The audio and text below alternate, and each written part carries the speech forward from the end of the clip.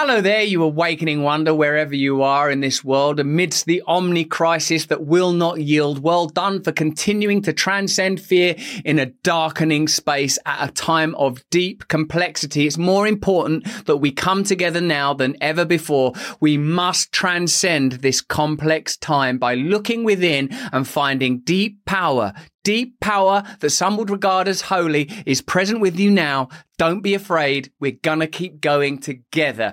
Joining me now is Dr. Jay Bhattacharya, Professor of Medicine at Stanford University, co-founder of Illusion of Consensus on Substack. He's recently won in the federal court against the Biden administration for coercing social media companies to censor content.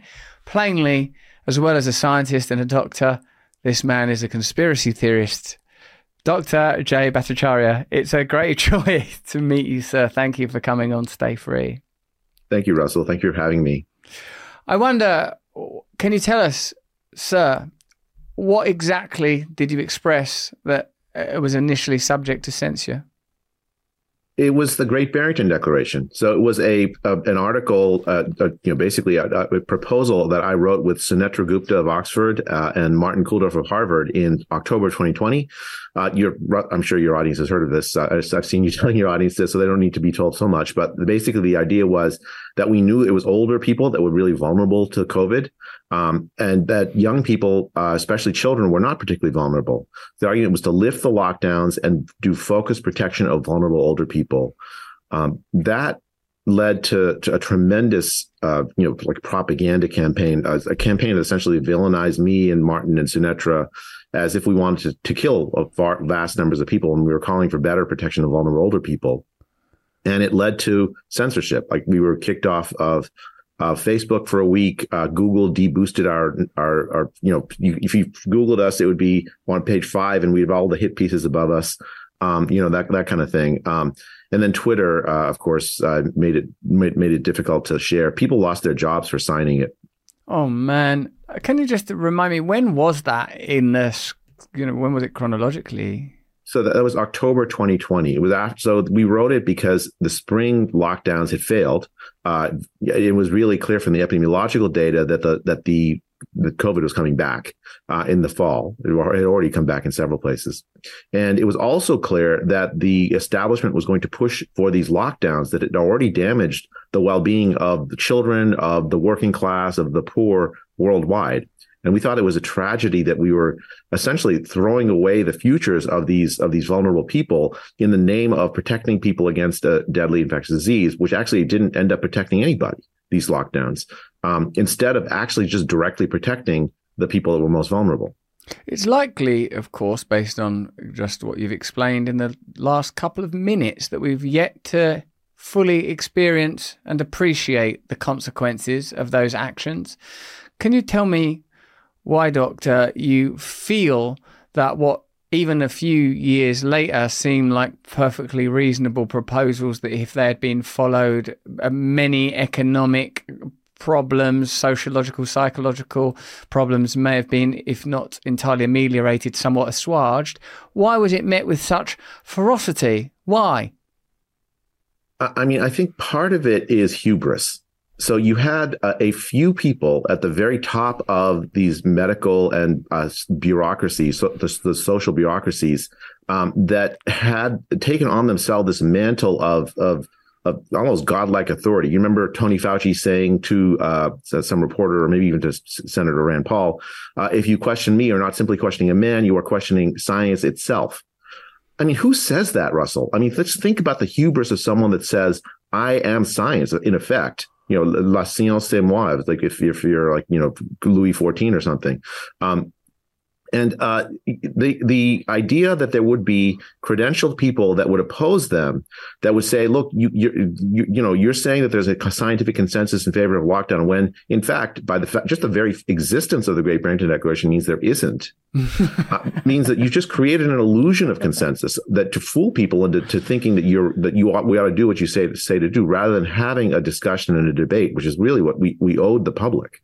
Claiming to be the physical embodiment of science, which is a ongoing, never-ending process of analysis, collaboration, accumulation of data. That's That is hubristic. You're right. And in fact, it's more akin to religious demagoguery than even scientific orthodoxy. The early period, or in perhaps the pandemic in its entirety, functioned as a lens that revealed, I think, already present but concealed institutional behaviours and assumptions. Particularly, too, it could be used to identify where convergent interests met and where a kind of unconscious systemic process unfolded that might not require at every step malfeasant, deliberately applied evil, but certainly showed institutionalism that is worryingly unconscious. But there are points when it seemed quite deliberate. Now, I suppose it's very difficult to prove that there was something nefarious unfolding, but can you tell me where you think you could have identified the most concerning moments and decisions? Like obviously the censorship, the early attempts to censor, the denial of the existence of the Barrington Declaration. Like, these are key moments. Are there other significant moments that start to suggest a tendency, if not a strategy or conspiracy? I mean, you saw this almost from the beginning of the pandemic, maybe even from the very beginning of the pandemic. The idea that this virus may have been the outcome of a research enterprise actually aimed at preventing pandemics, ironically, that idea was turned into a conspiracy theory, even though it's a viable scientific hypothesis. It's likely even a true hypothesis. And in 2020, anyone who brought that hypothesis up was essentially labeled as a fringe figure, a conspiracy theorist, a racist even, because you're saying it might have been the Chinese that were involved in this. Which is a crazy thing. Like, it's okay to say that because of strange Chinese eating habits in wet markets, that's how the virus emerged. But it's not okay to say that there was an intentional scientific effort funded by Americans in part, but also conducted in China that led to the virus. The latter is racist, but the former is not. It was in a strange. But yeah, people who said that there might actually have been a virus that was created in the lab were deemed racist. That was and then conspiracy theorists. And it was by the same people that suppressed the Great Barrington Declaration, using very, very similar tactics to deploy the press to smear and destroy the reputations of anyone that disagreed with the central powers that be. Actually, Russell, you said one thing I think is really important, is this confluence of incentives, right? So I don't think it was a conspiracy theory in one sense. I think, like, so for instance, the pharmaceutical companies, they viewed this as a huge opportunity. I don't think they drove it, but it was like they jumped in, right? A lot of people who were, in governments, gained a lot of power from this. And I don't think they were it's not a conspiracy if you say that they jumped in to take advantage of the chaos. There's a lot that goes into like exactly what led to this. I think a lot of it was opportunistic, but the central sin was hubris, and the central tactic was smearing and censorship of outside voices that criticized the people that were designing the pandemic response. If you are interested in centralizing authority and increasing authority, particularly beyond national sovereignty and the reach of democracy, there is going to be necessary censure, because we live in a time where divergent, opposing and dissident voices are now, at least have the potential to be platformed and to gain incredible traction. And it seems to be a pretty prominent, evident and plain tactic that to undermine the credibility of, as you say, dissenting voices, it's almost a uniform, observable strategy. If you cannot win the argument because it's unwinnable, because what's being claimed is true, let's take simply the case of the Great Barrington Declaration or, the lab leak theory, then what you of course have to do is undermine where those voices are coming from. And you're right, the sort of extraordinary array of hypocritical tactics that are deployed suggest a kind of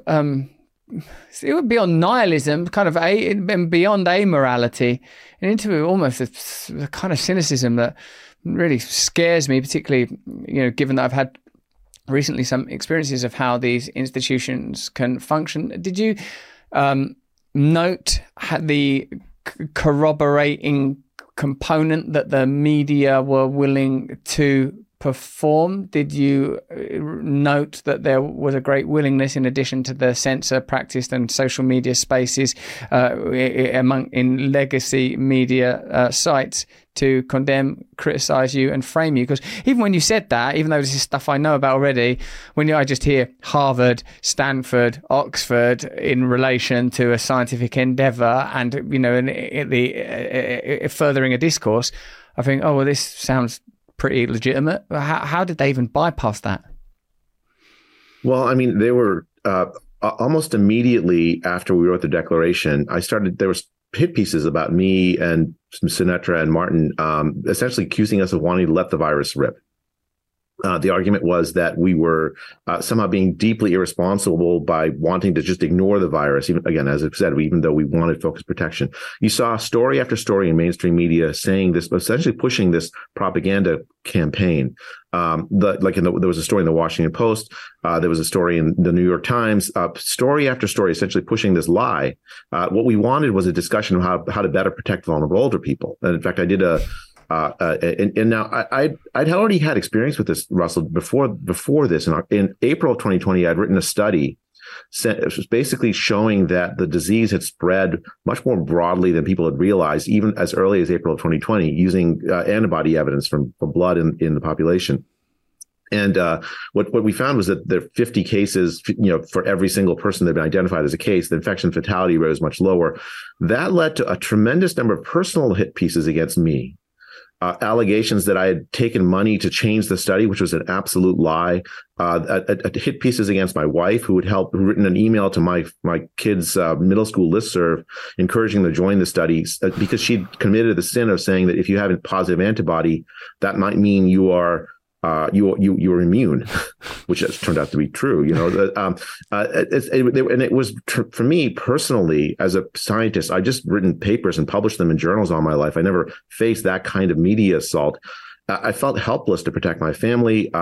For a month, I lost 30 pounds because I couldn't sleep. I forgot to eat. In May 2020. Oh, gosh. And for me, it was a very, very difficult time. The power of the power of these conventional media sources to excommunicate you is tremendous. And I felt the full brunt of that before I decided I was just going to need to keep doing my job, which was to say what the scientific evidence said and provide health policy advice to the public.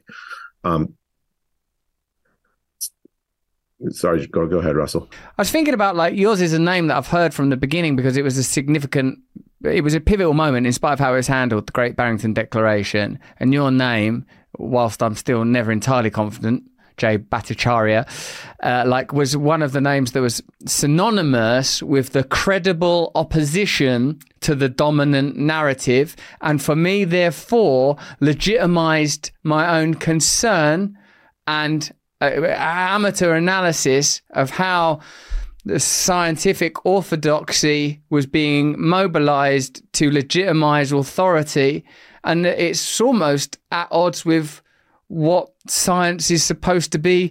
Essentially, it made me realize what dogmatism is, and that dogmatism is not alloyed indecipherably or inextricably to religion or politics. Dogma means that you're willing to say stuff like, I'm science. If you argue with me, you're arguing with science. It's a kind of trait. It's a sort of a human trait. And to hear that you actually suffered in the way that you just described, obviously particularly because of recent experiences that I've encountered, should we say, it provides a sort of you were right. You were actually right. What does it mean, to someone like you, who's a scientist, a career scientist at Harvard, whose previous life has never taken you into these sort of chasms and schisms of controversy? What does it tell you about how science can be industrialized, weaponized, deployed, defied, utilized in order to create conformity, oppression? It must terrify you.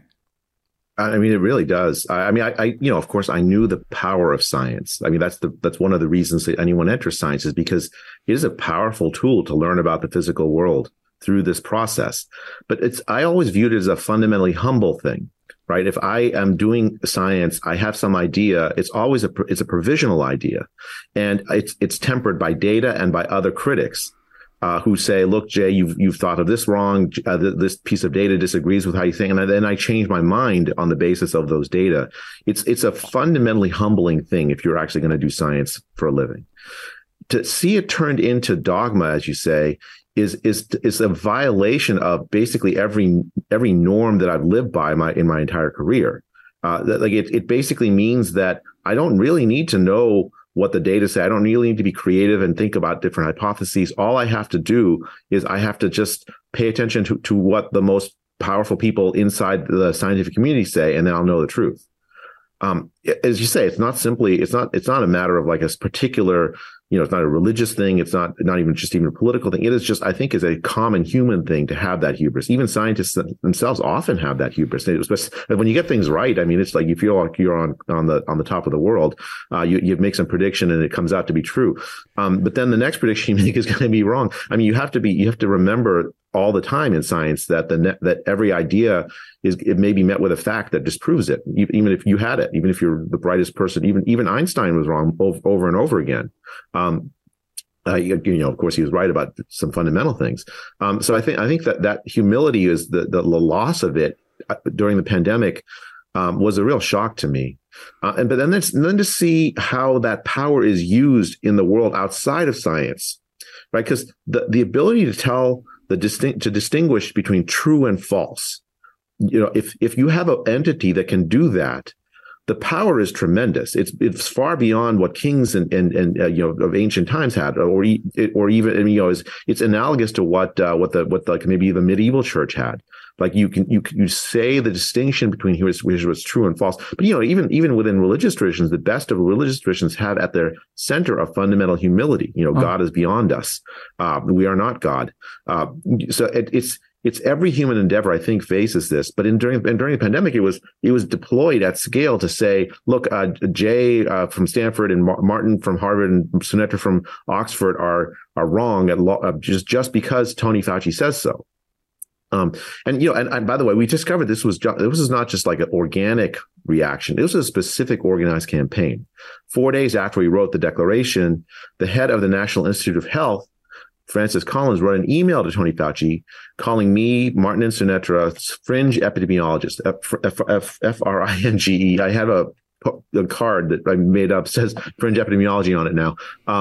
It was one of these things where like the head of the National Institute of Health, and then he called for a devastating takedown in an email to Tony Fauci. Devastating takedown. He used those words. And that led to the propaganda campaign. They used the control of what the press sees as true and false to smear us and destroy us. And you had to, it's one of these things where it's just if it's some random scientist doing it, even a prominent scientist doing it, that's one thing. But the head of the National Institute of Health controls $45 billion of money. Oh God. That control, and that amount of money essentially makes and breaks the careers of every biomedical scientist of note in the U.S. and many scientists of note outside the U.S. It's very difficult to cross someone like that. Right? If someone like that says this guy's a fringe epidemiologist, let's do a devastating takedown, even a scientist that agrees with us is going to want to stay silent. It's unfortunate and ridiculous that they use the phrase devastating takedown, because that's the sort of thing that people with evil intentions say. They don't say that, because you look like the baddies. Let us do a draconian and wicked, I have a plan, a coup. It's ridiculous. Were you surprised by how few people were willing to support you? Were you heartened by the support that you received? And were there times, given that you just said you lost 30 pounds and you didn't sleep and you forgot to eat, which all seems pretty unscientific to me, as a matter of fact, should have been paying attention in the lab of your life. I wonder, was it interpersonally challenging, and did you get a lot of heat from Harvard and stuff? Well, yeah. So I'm actually Stanford, but I got a lot of grief from friends of mine at Stanford, and they were, a lot of but on the other hand, almost 1 million people signed the declaration. I hope you signed it, Russell. There were tens of thousands of scientists and epidemiologists signed it. It created a community of people that found each other. before that felt isolated and alone. As you said, Russell, for you heard it and it gave you a sense that like you weren't crazy, that there's some sense that what you were seeing with your own eyes was could be true. It wasn't just some figment. That was what one of the major goals of the Declaration, to tell people, lots of scientists are seeing what you were seeing. Lots of scientists are saying, look at the devastation we're causing to the poor. Like, in Uganda, 4.5 million children were out of school for 2 years because of the lockdowns. Actually 15 million kids are out of school for 2 years. 4.5 million never came back to school in Uganda. And it turns out the UN did this report on this around Africa. It turns out a lot of those kids didn't come back because the little girls were sold into sexual slavery and the little boys were put into child labor. Because the reason is their families were put on the brink of starvation by the economic dislocations caused by the lockdowns. We put those poor families in this like devastating bind where they had to like essentially either do this terrible thing to their children or starve them. That's what those lockdowns were doing. That's the cruelty of the lockdowns. And a lot of scientists are saying, look, this is not even stopping the disease from spreading. Why are we doing this? Let's protect the elderly better. We weren't protecting them with the lockdowns. It was the opposite of science. And I thank you for introducing me to a level of reality that I'd not pondered, because I was still somewhat selfishly looking at the lockdown for the personal inconvenience I'd endured, and perhaps on occasion I would think of the psychological impact and the educational impact and mental health and suicide and all of those other things that we were told not to think about or worry about when people were speculatively discussing those things. And now to introduce to it rafts of almost inconceivable suffering for children in Uganda, that's a new component to consider. I felt the phrase I found myself using was, but in this instance, science is a subset of a different ideology, whether that's an economic ideology or an authoritarian ideology or a sort of an unconscious ideology. It's a subset. Science is not freely functioning. It's science within censorship. So it's no longer worthy of the name, therefore. This idea as kind of a subjugated science, a deployed science, does that seem right to you, Doctor? That's exactly right. You can't have science without the ability to speak to one another, to be able to freely without undue influence. A lot of the distortions in science that we documented before the pandemic come from this. So like, for instance, the role that pharmaceutical money plays in scientific output. Huge amounts of money poured into doing science that's essentially like aimed at making sure that pharmaceutical companies do well, right? That's distorted science. That was known before the pandemic, and there's mechanisms in place to try to you don't want to say if you're a pharmaceutical company you can't do science. What you want to say is, look, you have to declare that you are a pharmaceutical company funded scientist, and now you can use that in your assessment of the scientific result. Right. I personally never taken any pharmaceutical company money, so I just because I wanted to stay independent of that. Wow. You realize then on some personal and ethical level that to take that money, and this is not a judgment of, obviously it seems like the majority, I presume, of people were funded in that manner, but you personally made a choice that would impede your ability to indeed be a scientist, and you were right about that. It's been proven. I wonder, Jay, what you think, if you'd like to explore further the necessity for discourse, conversation, counter narratives in the pursuit of true objectivity, and how that aligns with your recent experiences in federal court and the attempts to further curtail, legislate against free speech by the Biden administration. Can you tell us about that recent? And I understand that you were victorious. Like that the whole experiences we've been talking about led me to this like a suspicion that this suppression of scientific speech wasn't simply an organic thing, that in fact there was a campaign organized by governments to suppress scientific discussion online.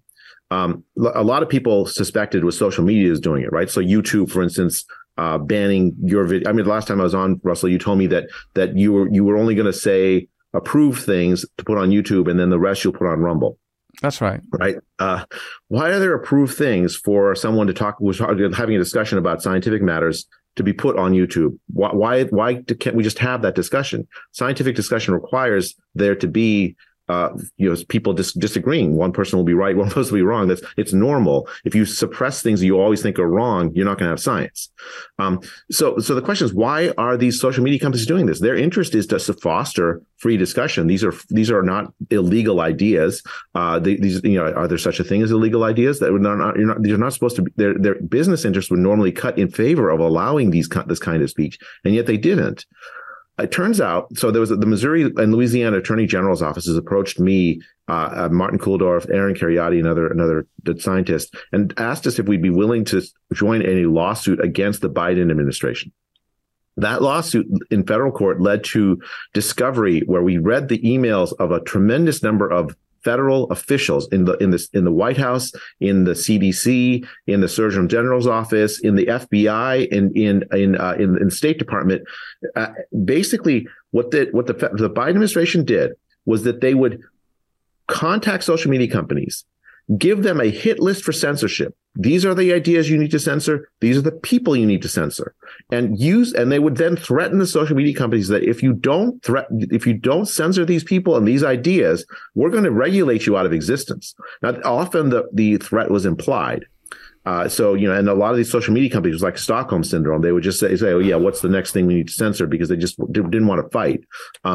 Some of them fought back sometimes, but it was that whole the censorship industrial complex, essentially. Like the judge called it a new ministry of truth. Wow. Directly quoting Orwell. It was a federal judge that found this. Then it was the Biden administration then appealed it, saying that they needed to be able to censor to keep the public safe.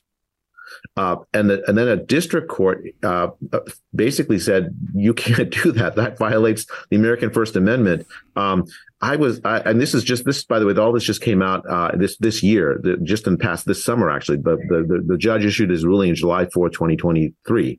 So what we now see is part of the mechanisms by which the scientific discussion during the pandemic was suppressed, the policy discussion was suppressed, was by direct government policy. Governments decide, and I'm certain it's not just the United States government that did this. I know the UK government was involved in this as well, based on reports I've seen from organizations like Big Brother Watch. What you have is essentially a government policy in the West to suppress dissident voices because they think that the dissidents are so dangerous to public health. At least that's the argument that they make when they're pressed on it in court. But it doesn't seem that the way that they behave generally is motivated by the desire to preserve, protect and improve public health. Otherwise, you would not have made those decisions relatively early in the pandemic period that caused so much damage, and even for children to be sold into sexual slavery. It seems that these choices were at best misguided and at worst malevolent, that dissidents and opposing the dominating narratives is being, gosh, I sometimes feel it's not even incrementally, is in a way that appears to be coordinated. The possibility for dissent is being shut down. Legislation in the UK, the sort of ludicrously and somewhat ironically named online safety bill. In Canada, they've introduced new laws to control information in these type of spaces. And based on what you've just told us and the kind of relationships between government and social media platforms, this legislation is merely enshrining something that's been happening less formally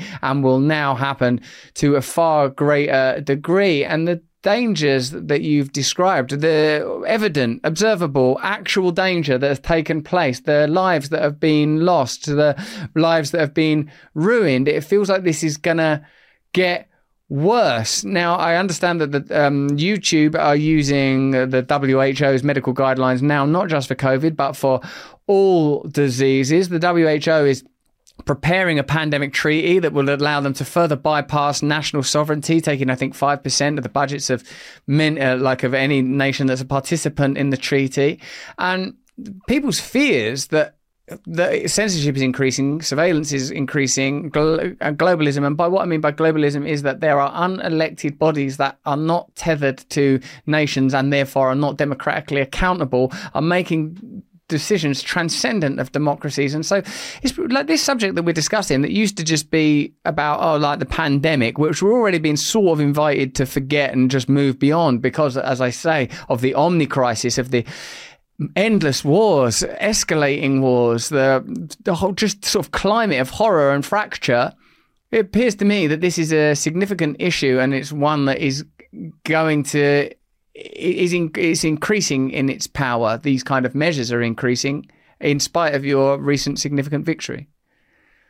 I mean, I share with you the dread of the future if we allow this kind of infrastructure to stay in place.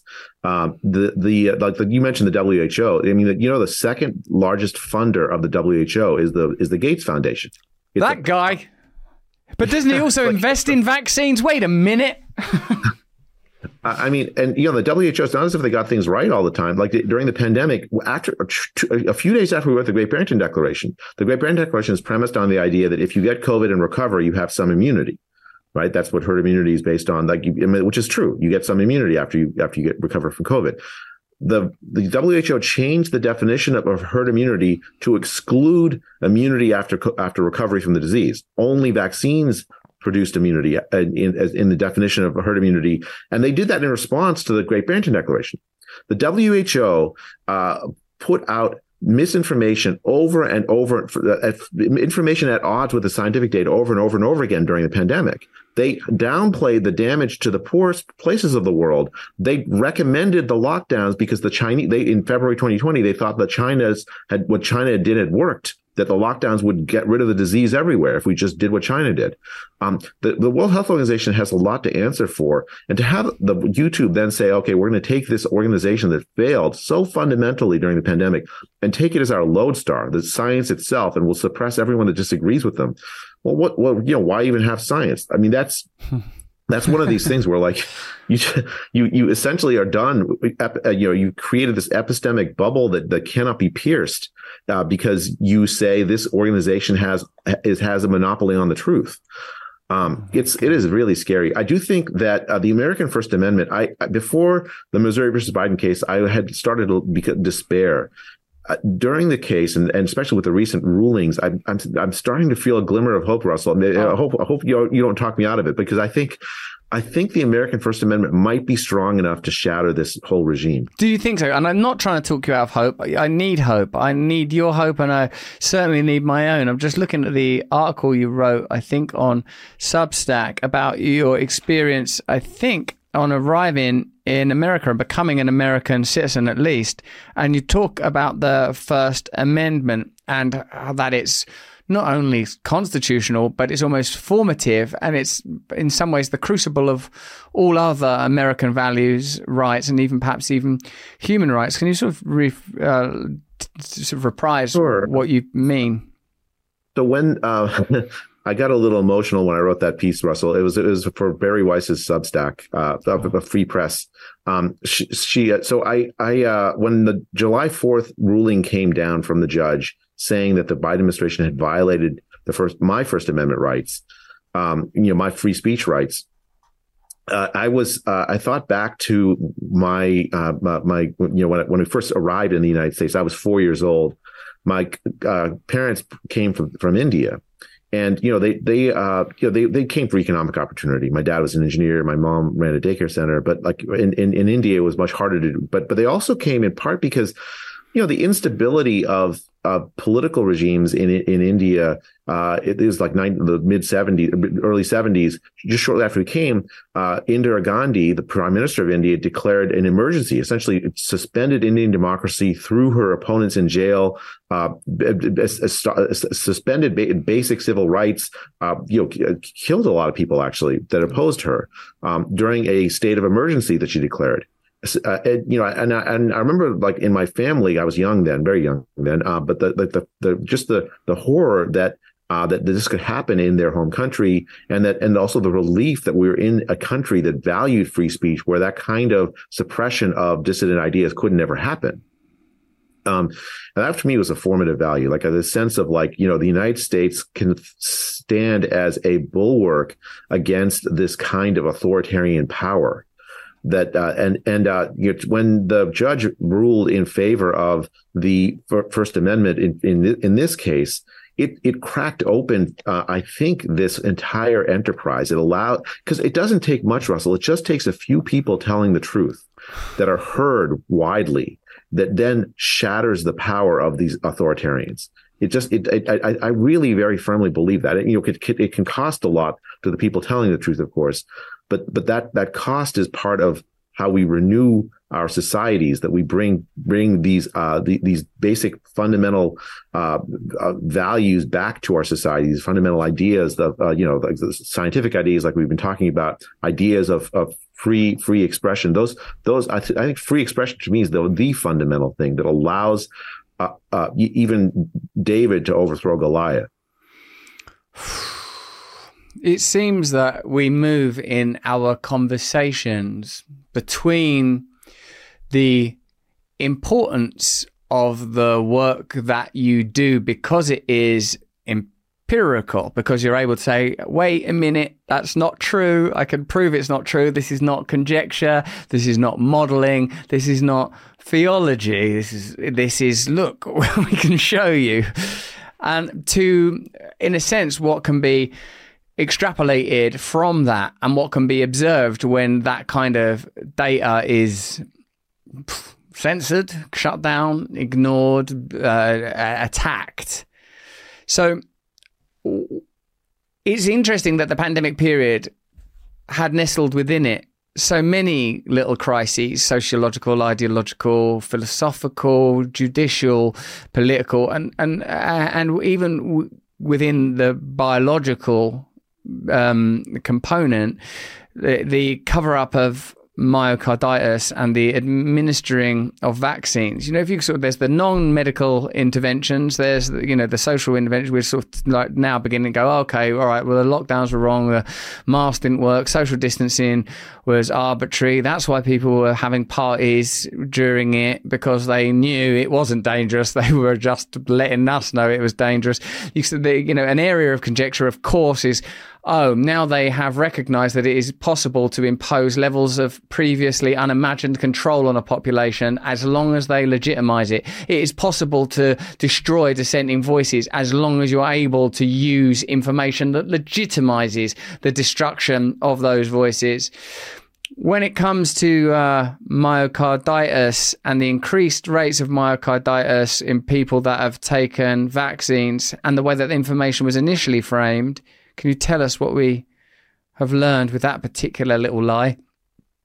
Now that is a little bit heartbreaking, because when the vaccines were first introduced, they had run honest studies, like large scale randomized studies, tens of thousands of people enrolled in a control arm that included placebo.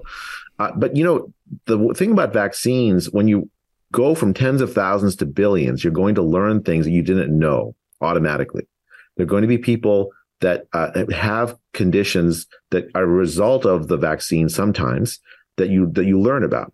The way that it's always been handled in the past is an honesty of like, okay, if you see these conditions in this group, you tell people in that group, maybe don't take this vaccine, maybe take a different vaccine, maybe you put it off and do a cost of, tell them to go talk to their doctor to decide what's best for them. A lot of like, sort of like nuanced discussion based on what you learn after the vaccine's been rolled out. One of the things we learned very early on in the rollout of this vaccine is that young men taking this vaccine have a higher elevated risk of myocarditis. Myocarditis is inflammation of the heart muscle. And, it can be deadly. It's not like it's a benign thing. Most people that get it, it goes away, but it's not something you want, and it can last a long time. It can be debilitating. It can even be deadly, right? And so in young men, you see on elevated risk, there's a fight in the scientific literature about exactly how elevated it is, maybe 1 in 2,000, 1 in 10,000. I mean, I'll believe anywhere in between there. I think, but that's high enough to say, well, look, I'm going to give it to billions of people, including, hundreds of millions of young men. I'm going to end up getting a lot of cases of myocarditis. And we need to, normally with vaccines, you want something to be so safe that no one would question not just that vaccine, but all vaccines. If you have a 1 in 5,000 risk of some severe outcome, you would probably be very careful with that vaccine for that group, because you don't want to create this skepticism about all vaccines, because you're seeing a subgroup of people hurt by this vaccine. That's what they did, by the way, in the United States with the Johnson & Johnson vaccine. When they saw an elevated risk of thrombocytopenia and clotting in older women and middle-aged women, they paused the rollout of the vaccine. And that was my colleague Martin Kulldorff, who wrote the Great Barrington Declaration, disagreed with me about this, but I actually think it was probably the reasonable thing to do. Again, you could argue with me about this, whether I'm right or wrong. But the point is that's consistent with what we normally do with vaccines. As soon as there's a signal, we pause, we're careful about it, because even relatively rare signals can undermine public confidence in all vaccines. That's why most of the traditional vaccines that are out there, we have a lot of confidence in it, because they pull them every time there's something, just a few 1 in a million cases of something, and they're very careful about it. With this vaccine, that caution was thrown to the wind, especially with the mRNA vaccines and the signals for young men. It should have led to a pause for young men taking the mRNA vaccines, and it didn't. Certainly, vaccines have been cancelled on the basis of much statistically lower impact than that. I understand. And this sort of crisis of confidence in our institutions and science itself has to be halted at some point, because in a way, science is one of the few things that can prevent us becoming hysterical. Because I wondered, as many people surely must, if you have felt that the kind of certainty that you've had in the institutions that to a degree you participate in, if you consider at least science to be an institution, although I recognize there are many sectors within that, plainly the funding being a significant point of difference. I wonder if, when you say something like, vaccines historically have been they're verifiably much safer. Is there anything that happened in the pandemic period that made you think, hold on a minute, I'm going to have to review the trust that I'd bestowed on either other medical or legislative or regulatory, for example, Anthony Fauci? Most people didn't think about Anthony Fauci very much prior to that. I feel like during the AIDS crisis, some people were like, whoa, this guy's making some crazy decisions, and many might argue some crazy dollars as well through some of those royalty arrangements. But generally speaking, it's not something you think about. I wonder if you've had the opportunity, chance or inclination to review some areas that you previously would have considered that didn't require further analysis. I mean, it's funny, Russell, you asked that, because I actually have on my bookshelf somewhere a textbook that Anthony Fauci edited, from which I learned internal medicine. It was before the pandemic, I had tremendous admiration for him. I had to revise that admiration considerably. I've been at Stanford for 37 years, first as student, then as professor. The motto of the university is the winds of freedom blow. And they didn't blow during the pandemic. A lot of my colleagues I'm now deeply disappointed in. I do think you have to resist the urge to say everything I knew before was wrong. I don't think that's true, but it is absolutely an opportunity to revisit those things and try to understand some of the things. Why do I think those things? Do I still think those things in light of new evidence? We always have to do this. In any endeavor, we're going to take a lot of things for granted. Science has to take, by the way, when you do science, you take a lot of things for granted. I'm not going to revisit, gravity. Not that so it's not like I have to take for granted certain things when I do science. And you're right. I mean, but I think part of science's genius is that we can go back and question even those foundational things. Most of the time, those foundational things are foundational for a reason. There's a lot of evidence behind them, but it's not wrong to go back and to look. And on vaccines, I actually worked on vaccine safety with the Food and Drug Administration in the U.S. before the pandemic. That kind of questioning happens all the time with vaccines. It's a normal part of why vaccines can be recommended at scale, is because as soon as there's a safety signal, you say, okay, well, even if it's not really, even if it turns out to be just a statistical artifact, you still are, with an abundance of caution, you pull the vaccine, right? It's frustrating, but you do that because you want to make sure that the public sees vaccines as safe. It's the process by which you do that allows the vaccines to be seen as safe. And I am completely in favor of revisiting. I mean, I think that's part of what we do. I suspect many of the vaccines we have that I think are quite essential, like the MMR vaccine, we'll see as essential even if we revisit. But maybe others won't. I don't know. I mean, this is a scientific process. Personally, I'm confident enough that I would give my kids those traditional childhood vaccines. But I can understand the desire to revisit, given how poorly our scientific institutions, our regulatory institutions did during the pandemic to protect the health of the public. I can completely understand where that impetus is coming from. Yeah, because you start to question who's spending money to ensure that non-profitable drugs are promoted, that profitable drugs are rigorously explored. Where's that appetite coming from? And what is this trend? And what was revealed during that period? That's a very sort of open-hearted and open-minded answer. And I was thinking about, revisiting foundational principles, and it appears that epochs are defined by those moments of revision and revelation, whether it's heliocentrism, if I'm saying it right, or in like the nature of sub-particular reality. When those revelations are made, it defines our species, it defines our kind, it defines our time.